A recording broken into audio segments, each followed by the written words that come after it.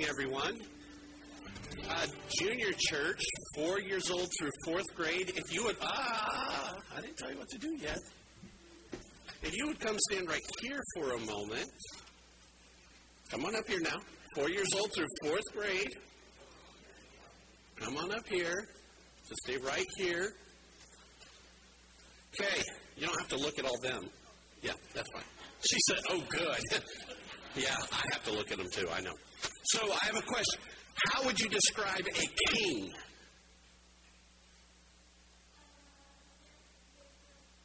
Wear a crown. That's a great idea. I wonder where you got that idea.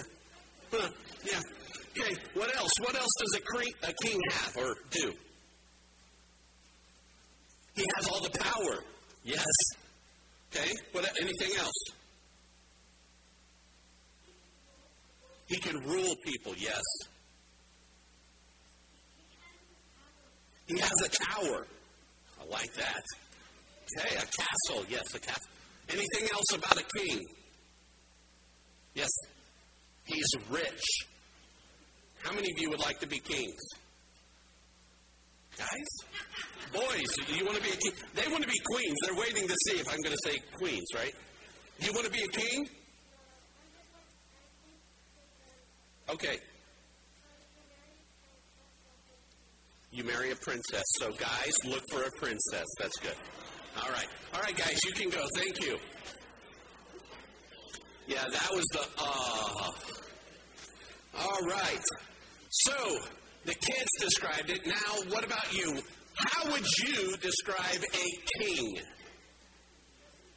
He has a tower. You can't use their answer no more. Okay. He rules over a kingdom, so that means he's got a specific area that he rules over. What else? He's a dictator. That means he's the sole provider of rule and authority. Anything else? He's better than everyone. So he thinks. Yes. Would you say a king is royal? What does that mean? Elite. That was another what? Bloodline. How many of you have royal kids?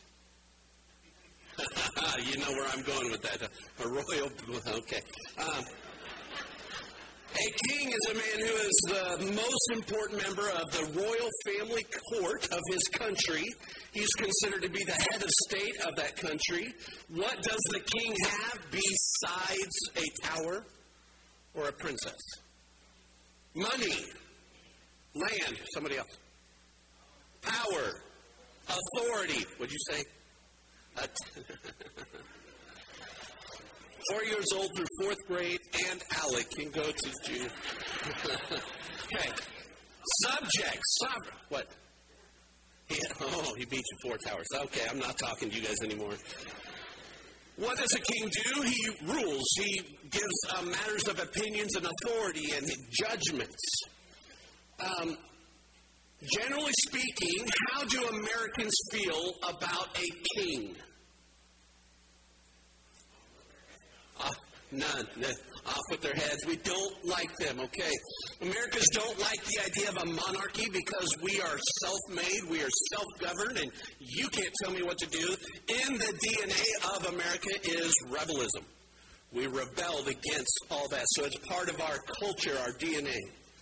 And yet, this monarchy is exactly what Scripture talks about so much. We're starting in a whole new series for the next 3 weeks, and it's all about the king.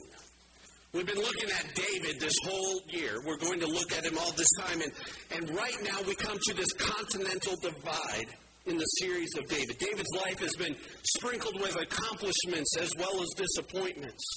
His life is gradually built towards this peak where we know he's going to become king. All these things around him have just been happening and keeping him from what he needs to be doing. And last week we saw the sad ending of King Saul. One commentator described David's life like a roof line. It's slanting from his first introduction It starts off low and starts going up. It starts off low where his dad doesn't even consider him. And then it reaches the peak in his life when he is king. And Bathsheba is there. The rest of his life is a downward slope on the other side. Downward slide of one tragedy after another.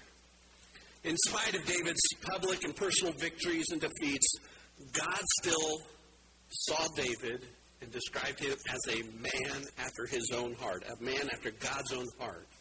God chose David and took him from the sheep pen to the palace or the tower.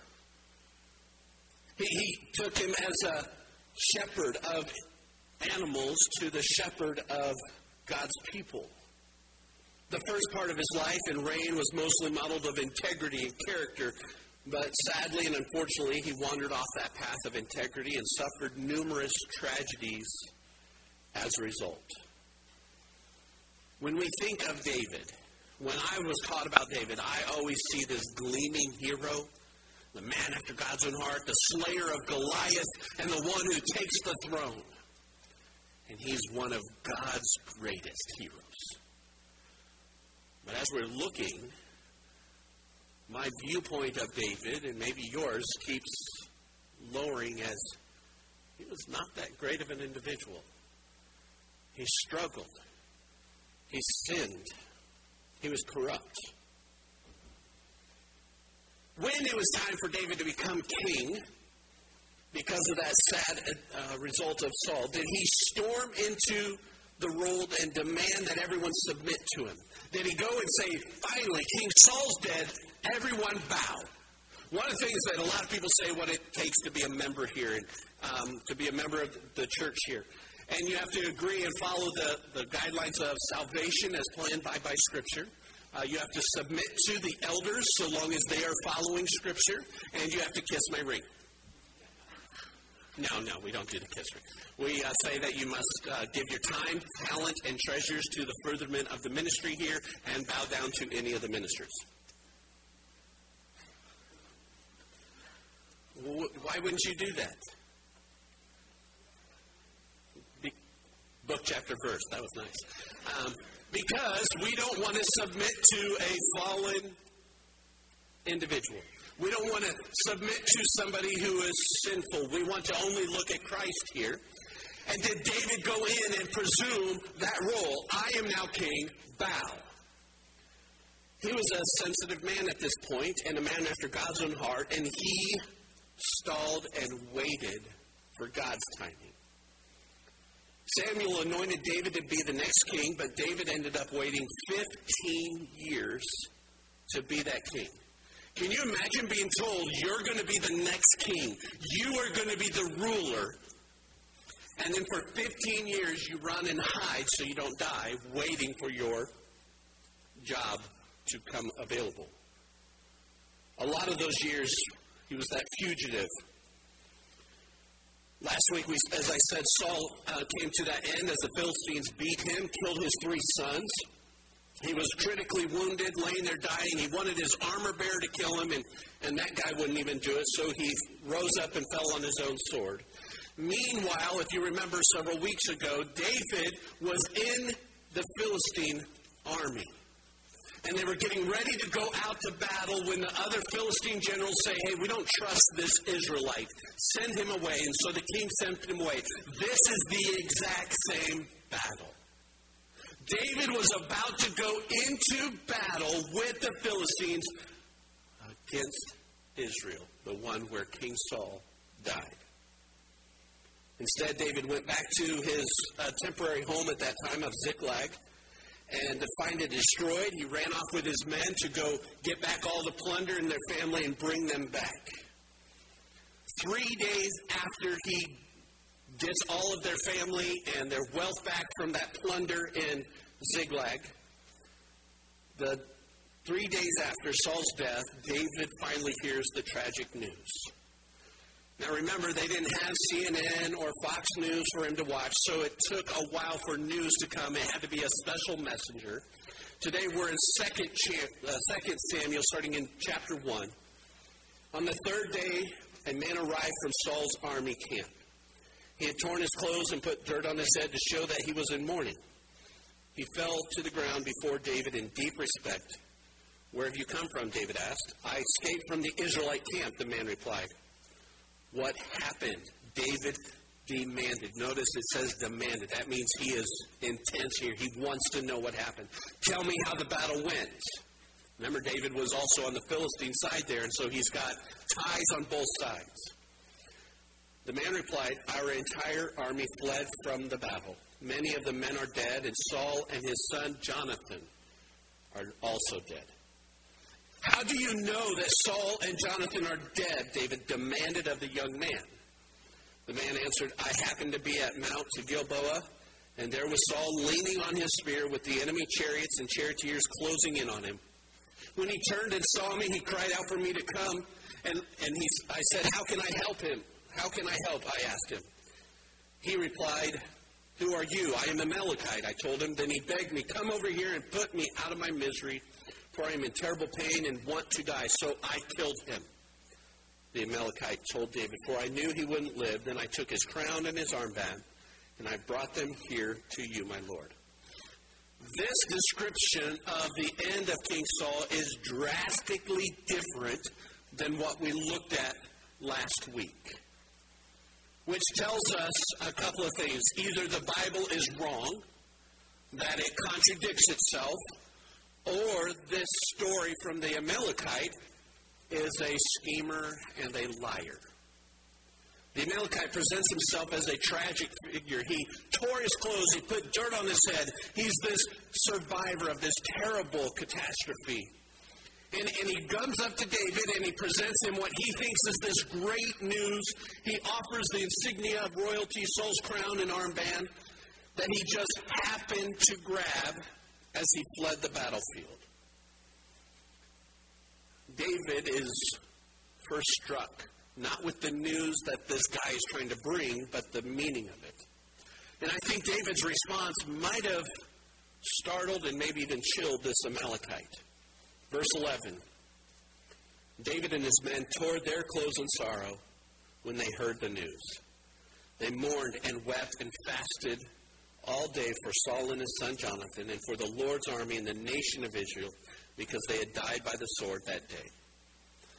I don't think that's what the Amalekite was wondering.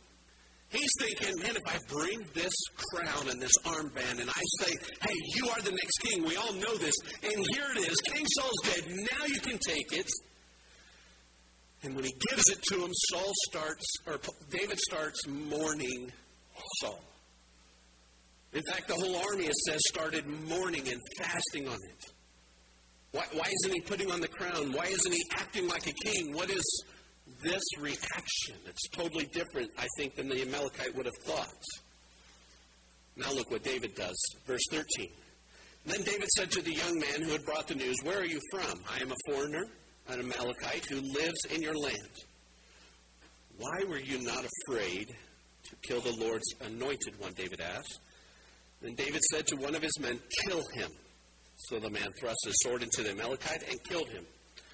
"You have condemned yourself," David said, "for you yourself confess that you killed the Lord's anointed one." How would you like that for being a messenger? Hey, I brought you the crown, the armband. Here's the news. You're now king, and I get killed for it. I think the Amalekite expected to get a reward and maybe even a favor. But all he initiated was his own execution. Now, we need to know that the Amalekites were known to live in the region. They would have been taught all the things of Israel. They kind of were friends. They would go in and do work and marketing with them. They would do all these things, so they knew the things of Israel. They would have been taught not to harm or kill the anointed one, the king. Even Saul's own armor bearer would not kill the king. He refused to do that because of the laws of God. And the story doesn't add up here from this Amalekite. And David acts decisively. Verse 17. Then David composed a funeral song for Saul and Jonathan, and he commanded it be taught to the people of Judah. It is known as the Song of the Bow and is recorded in the book of Jashar. Your pride and joy, O Israel, lies dead on the hills. Oh, how the mighty heroes have fallen. Don't announce the news in Gath. Don't proclaim it in the streets of Ashkelon. Or the daughters of the Philistines will rejoice, and the pagans will laugh in triumph. O mountains of Gilboa, let there be no dew or rain upon you, nor fruitful fields producing offerings of grain. For there the shield of the mighty heroes was defiled. The shield of Saul will no longer be anointed with oil. The bow of Jonathan was powerful, and the sword of Saul did its mighty work. They shed the blood of their enemies and pierced the bodies of mighty heroes. How beloved and gracious were Saul and Jonathan. They were together in life and death. They were swifter than eagles, stronger than lions. O women of Israel, weep for Saul, for he dressed you in luxurious scarlet clothing and garments decorated with gold. Oh, how the mighty heroes have fallen in battle. Jonathan lies dead on the hills. How I weep for you, my brother Jonathan. Oh, how much I loved you, and your love for me was deep, deeper than the love of women. And how the mighty heroes have fallen, stripped of their weapons. They lie dead. It's not typically what you think of as a funeral, as somebody starts singing a song. But it is the message that is typical at any funeral. You can hear lots of stories about how good a person is when they die. There was this guy, a horrible person in his town, and everybody knew it. And when he died, the brother came and told the minister, I will give $10 million to your church if you say that my brother was a saint. This guy was a robber. He raped. He was just a very bad guy. But that's a lot of money. So the minister got up there. Always embellish things at a funeral, right? Tell him how good. And he said, well, this man was a saint compared to his brother.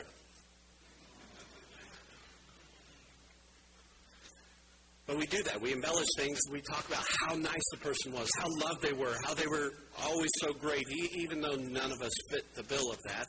David does that here. Catastrophe has struck Israel. The king is dead. His body has been desecrated. And such a reality must be treated with reverence and dignity. Amazingly, after all that Saul had done and tried to do to David, David does not belittle Saul or celebrate the death. Instead, he says 3 times in this song, oh, how the mighty heroes have fallen. 3 times it said, it's first attributed to Saul, then to Jonathan, and it's repeated a 3rd time, emphasizing the catastrophe this is for God's people. David's lament is a beautiful tribute to Saul and Jonathan and to Israel. So David grieves for Saul and Jonathan. He acts decisively against this Amalekite for the sake of Saul's honor, because this man dishonored God by disobeying, and he dishonored the king, the crown. He has the man executed on the basis of his own man's testimony that did not add up.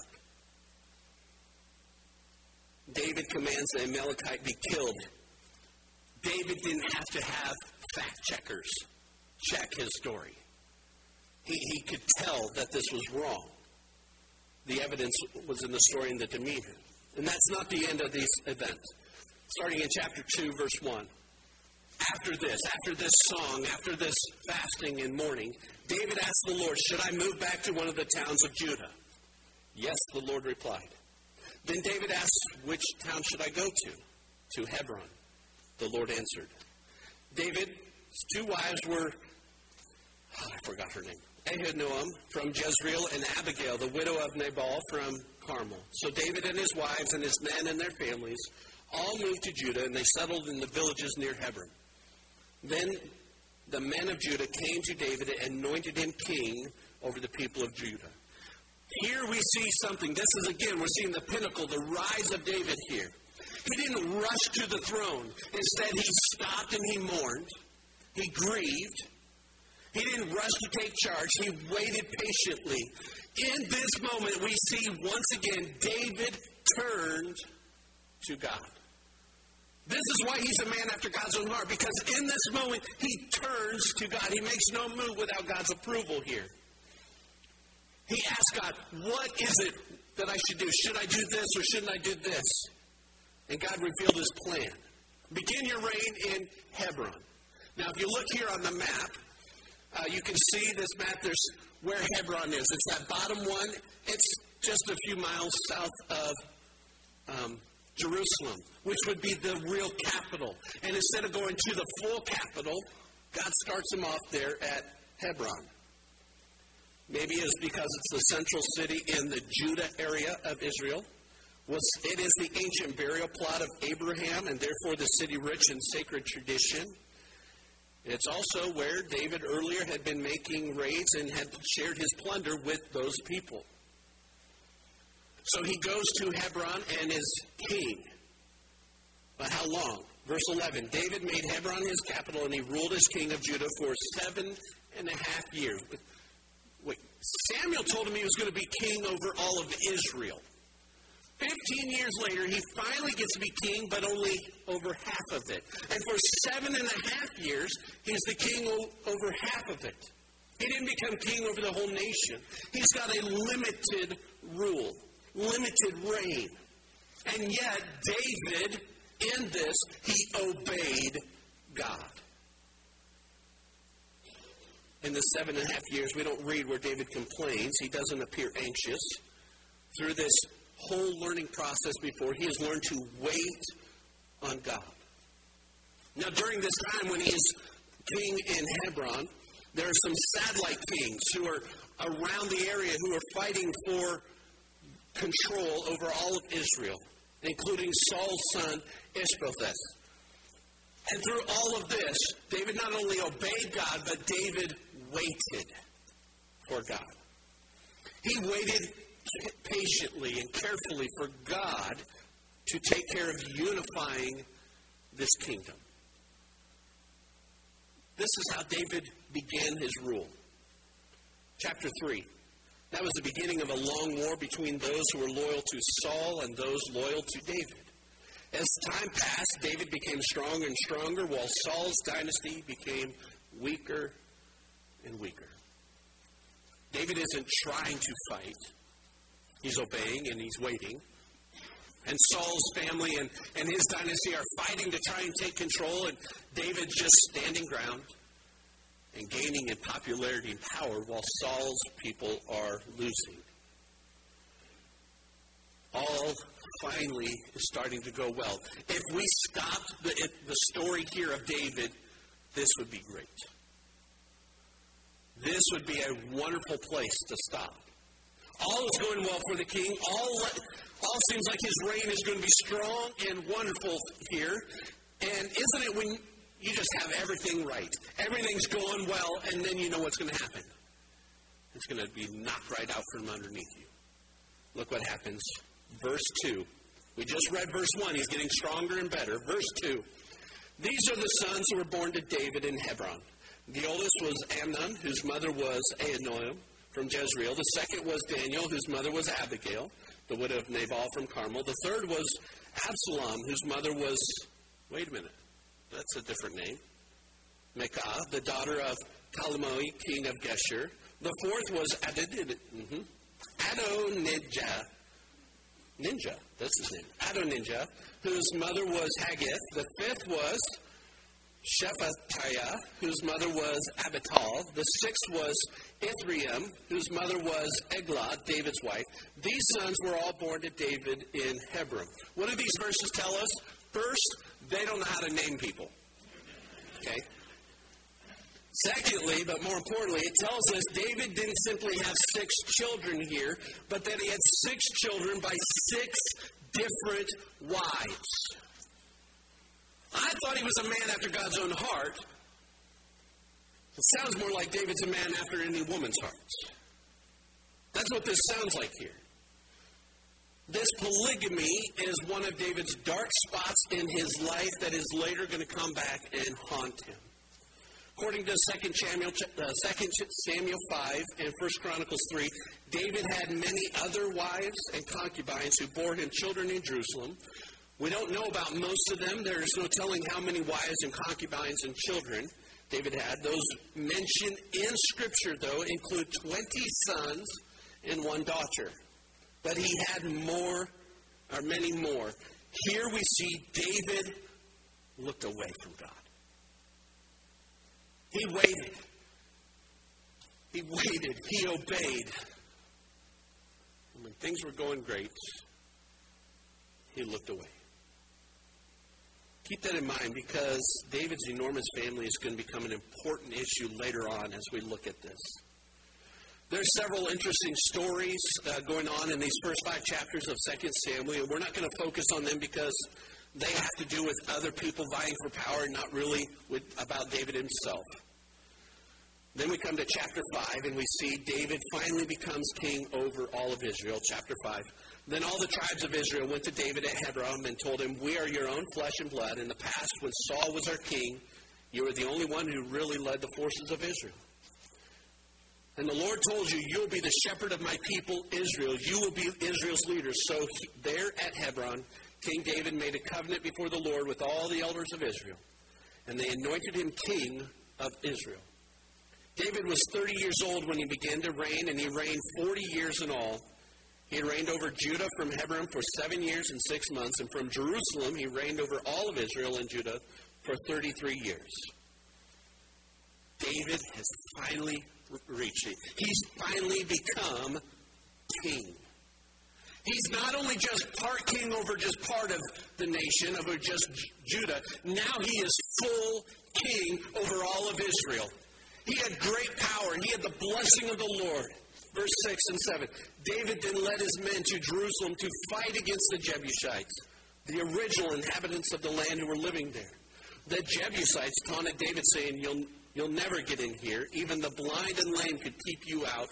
For the Jebusites thought they were safe. But David captured the fortress of Zion, which is now called the city of David. So David made the fortress his home, and he called it the city of David. He extended the city, starting at the supporting terraces and working inward. And David became more and more powerful because the Lord of God's heaven's armies was with him.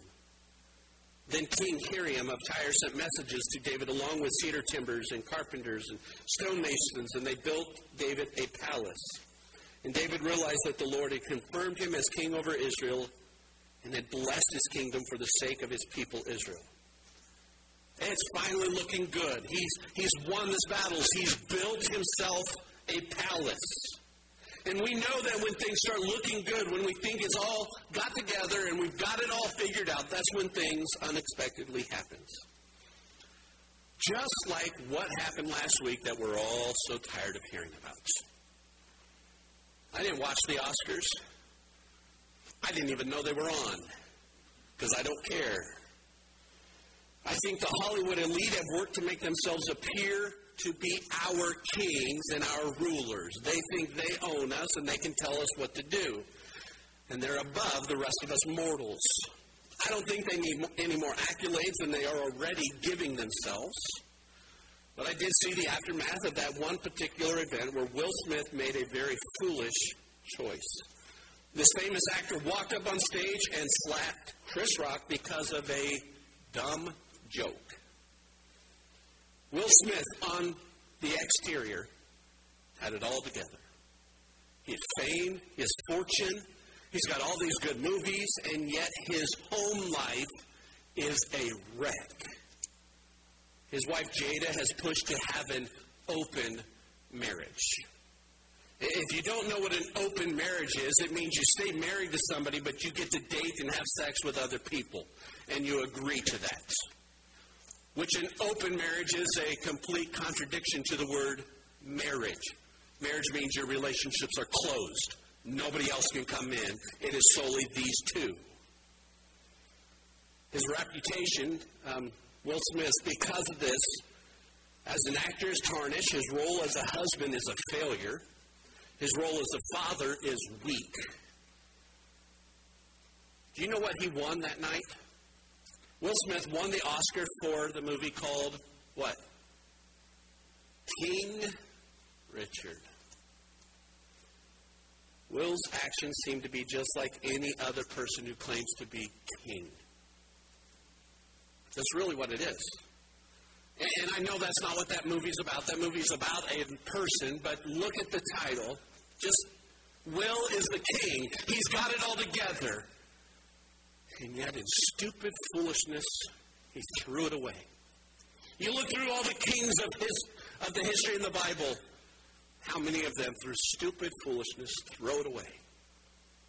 How many times in our own life do we set up our own kingdoms and we're going to be the master, we're going to be the commander, and in stupid foolishness, we lose it all. All this comes back to what God says in Deuteronomy. The Israelites are about to enter the promised land. God has led them out of slavery. They had a bad king, the Pharaoh.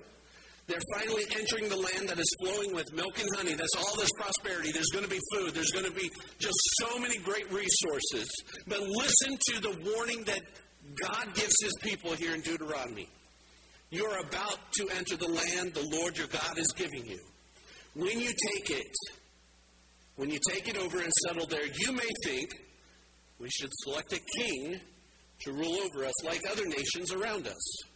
If this happens, be sure to select as king the man the Lord your God chooses. You must appoint a fellow Israelite. He may not be a foreigner. The king must not build up a large stable of horses for himself or send his people to Egypt to buy horses, for the Lord has told you, you must never return to Egypt. The king must not take many wives for himself, because they will turn his heart away from the Lord. He must not accumulate large amounts of wealth and silver and gold for himself. There is a lot here in this scripture, this warning. And while this was said to the Israelites many, many years prior, the mentality that God is addressing is still present, not only from the time of Deuteronomy to the time of David, it's also present in this room today. Selecting a king is an important task. A king is supposed to be there to protect his people, to provide for the people. And generally, Americans, we discard the notion of having a king, and yet more and more people want to leave behind the foundation of the Constitution, turn to socialism so we can have somebody tell us what to do, give me what I need, and take care of it all, which is really just a dictatorship, monarchy style. It's what we don't want, and yet, even here in America, we're craving and wanting it, demanding it. So these verses really do apply to us. Look what God says in these verses. God gives warnings about kings to his people. You may think we should select a king to rule over us like other nations around us. When that happens, when that verse pops up, when we start thinking we should pick this, it is a sign. If this happens, it's a sign of the heart of the people. Why do they want a king? To look like the nations around them. When people want a king like other kings, it shows they are looking around and not looking up. At that point, they're not looking at God as their leader.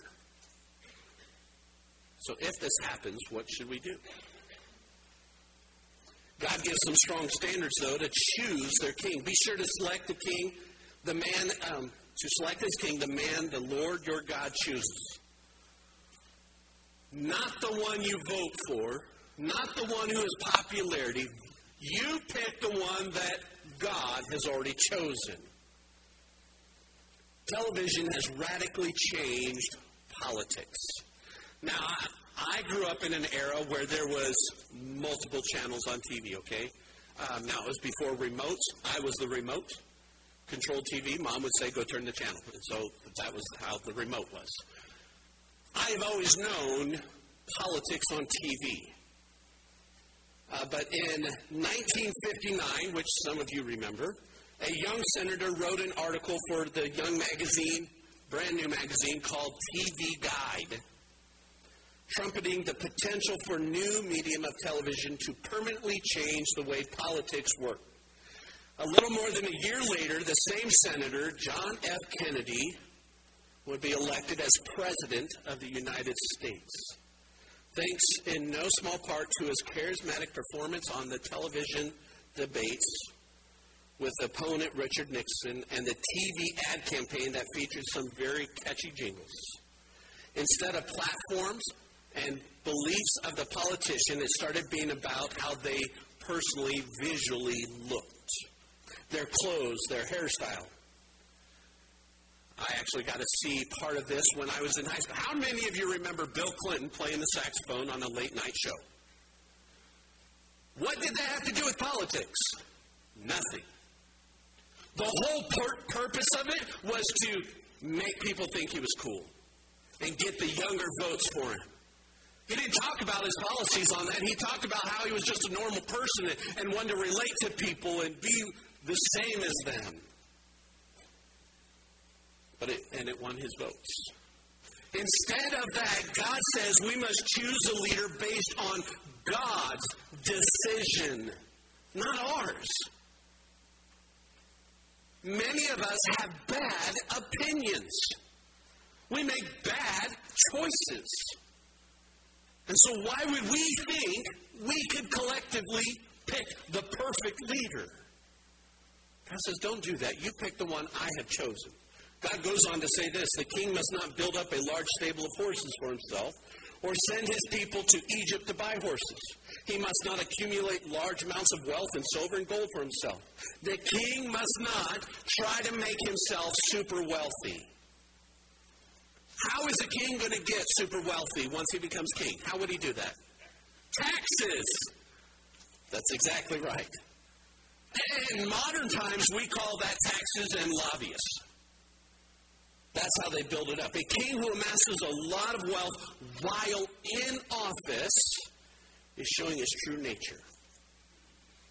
I mean, really, right now, we could look at our political stance here and how many of our politicians start getting wealthier and wealthier and wealthier, making more money than their paychecks really say they should.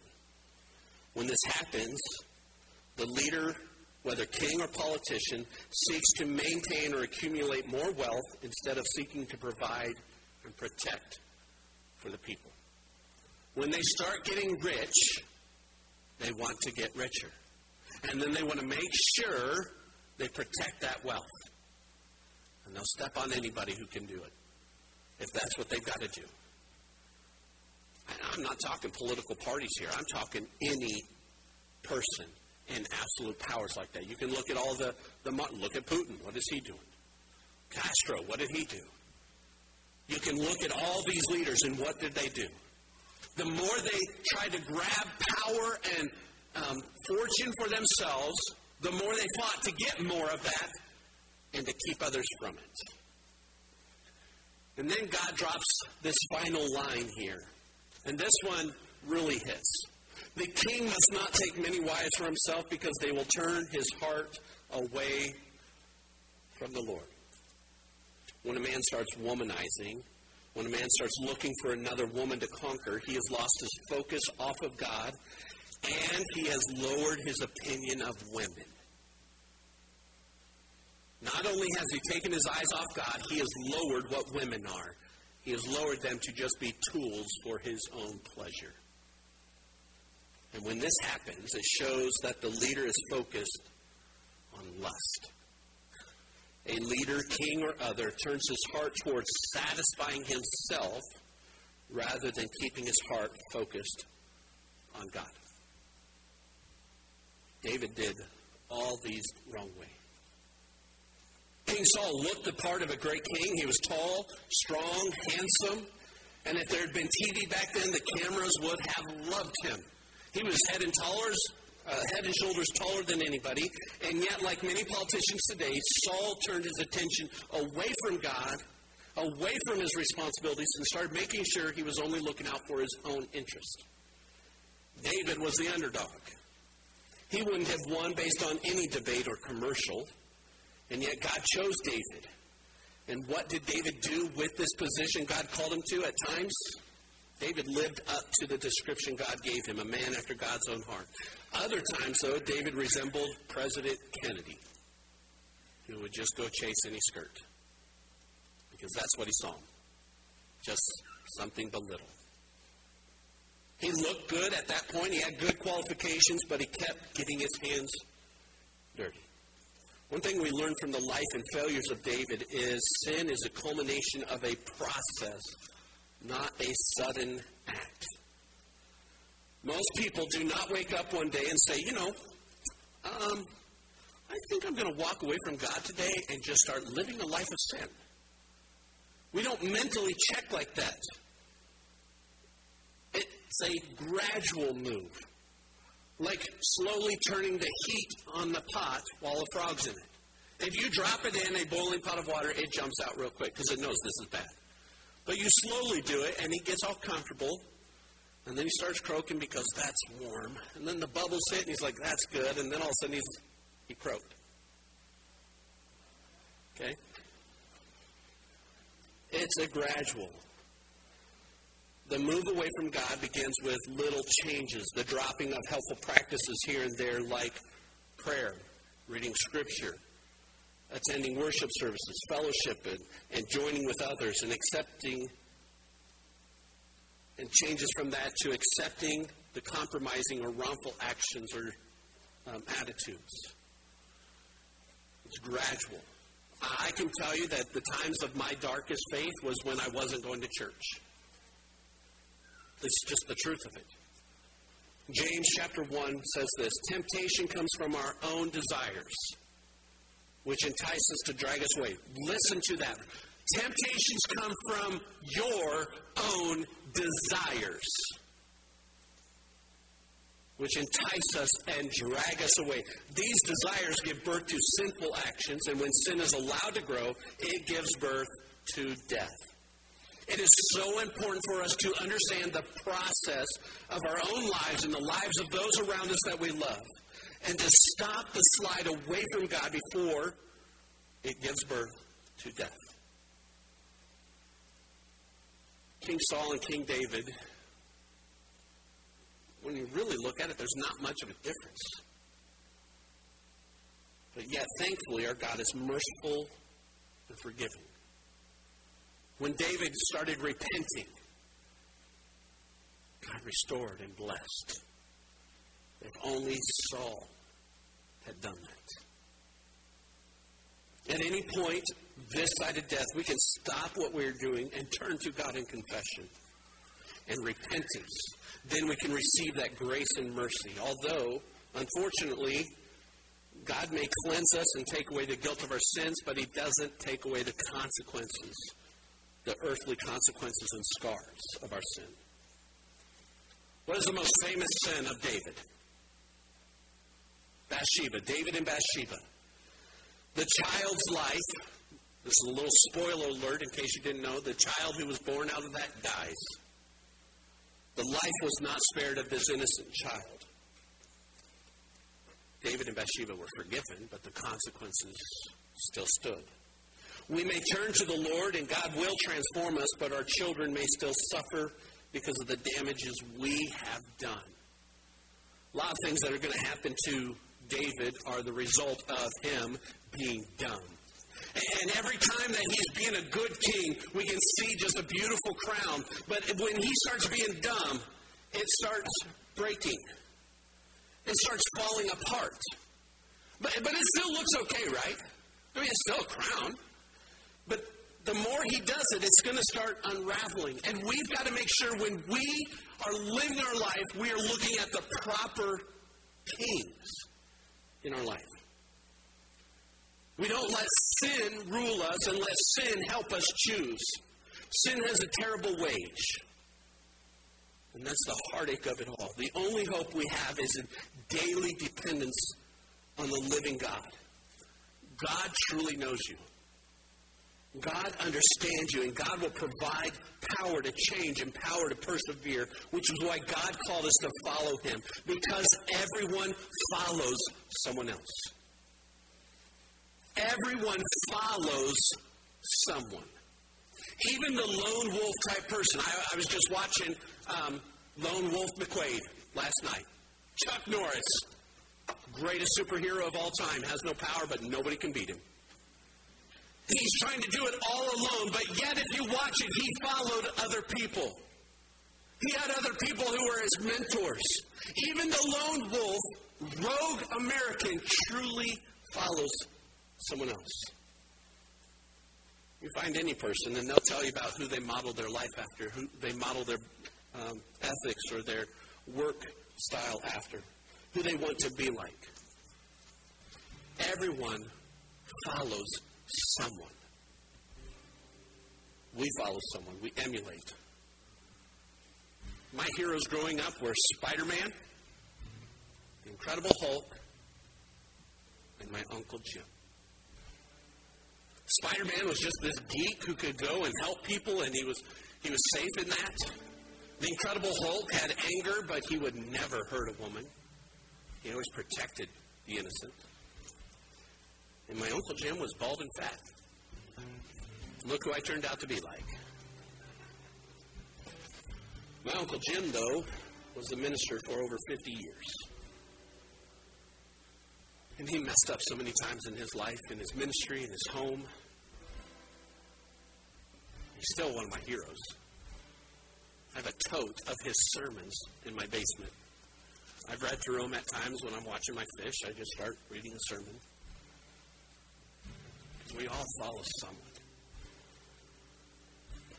We all emulate someone. We all have a hero, a family member to look up to and we want to be like. We all follow someone. So my question this morning, who are you following? What is king in your life? What is it that you're allowing to lead you? What is it that you're allowing to have authority over you? Because so many times we follow these broken kings. We follow these kings that are just shattered and dismissive. We follow them. Don't we want to have a heart after God? That means we need to put away the false kings. Put away these false notions. And finally look to God and say, to you I submit. You're going to notice through the year, through this next week's, we've even been doing it today. In the songs we've been singing, there's a word that's going to keep popping up and repeating. And it's the word king. Because even though we don't like monarchy here in America, when you are a Christian, you are part of a monarchy. You're part of a Christocracy where Christ is your king. And we need to start living that way. I have an authority figure over me. His will is my job. Whatever he says, I do it. And it's time the church does that. It's time the church pursues to have the heart after God. As we come to this closing, many of us are still struggling with who to follow, who we keep giving a crown to that is ruling our lives and shouldn't be. And sometimes we give the crown to a sin, and we let that sin rule us. Sometimes we give it to a past hurt, and we allow that past hurt, that past problem to control us. Sometimes we give it to people who don't deserve it. It's time to lay it down. Proclaim, God, you are my king. If you've never made that, will you make that today? If you are struggling with placing the crown on someone or something else, we'd love to just meet with you in the back and pray with you as somebody who also struggles with that. And we can go to the throne, the real throne room, meet the real king, and receive his grace and his mercy. If you need to do that, won't you come? Let's stand and let's go to God in prayer. Father, we praise you. We thank you that you are our king, that you truly do rule and you reign, and yet you give us such grace and mercy. Thank you, God, for that. Thank you for truly loving us and showing us what a real king needs to be like, and help us to follow and submit to you.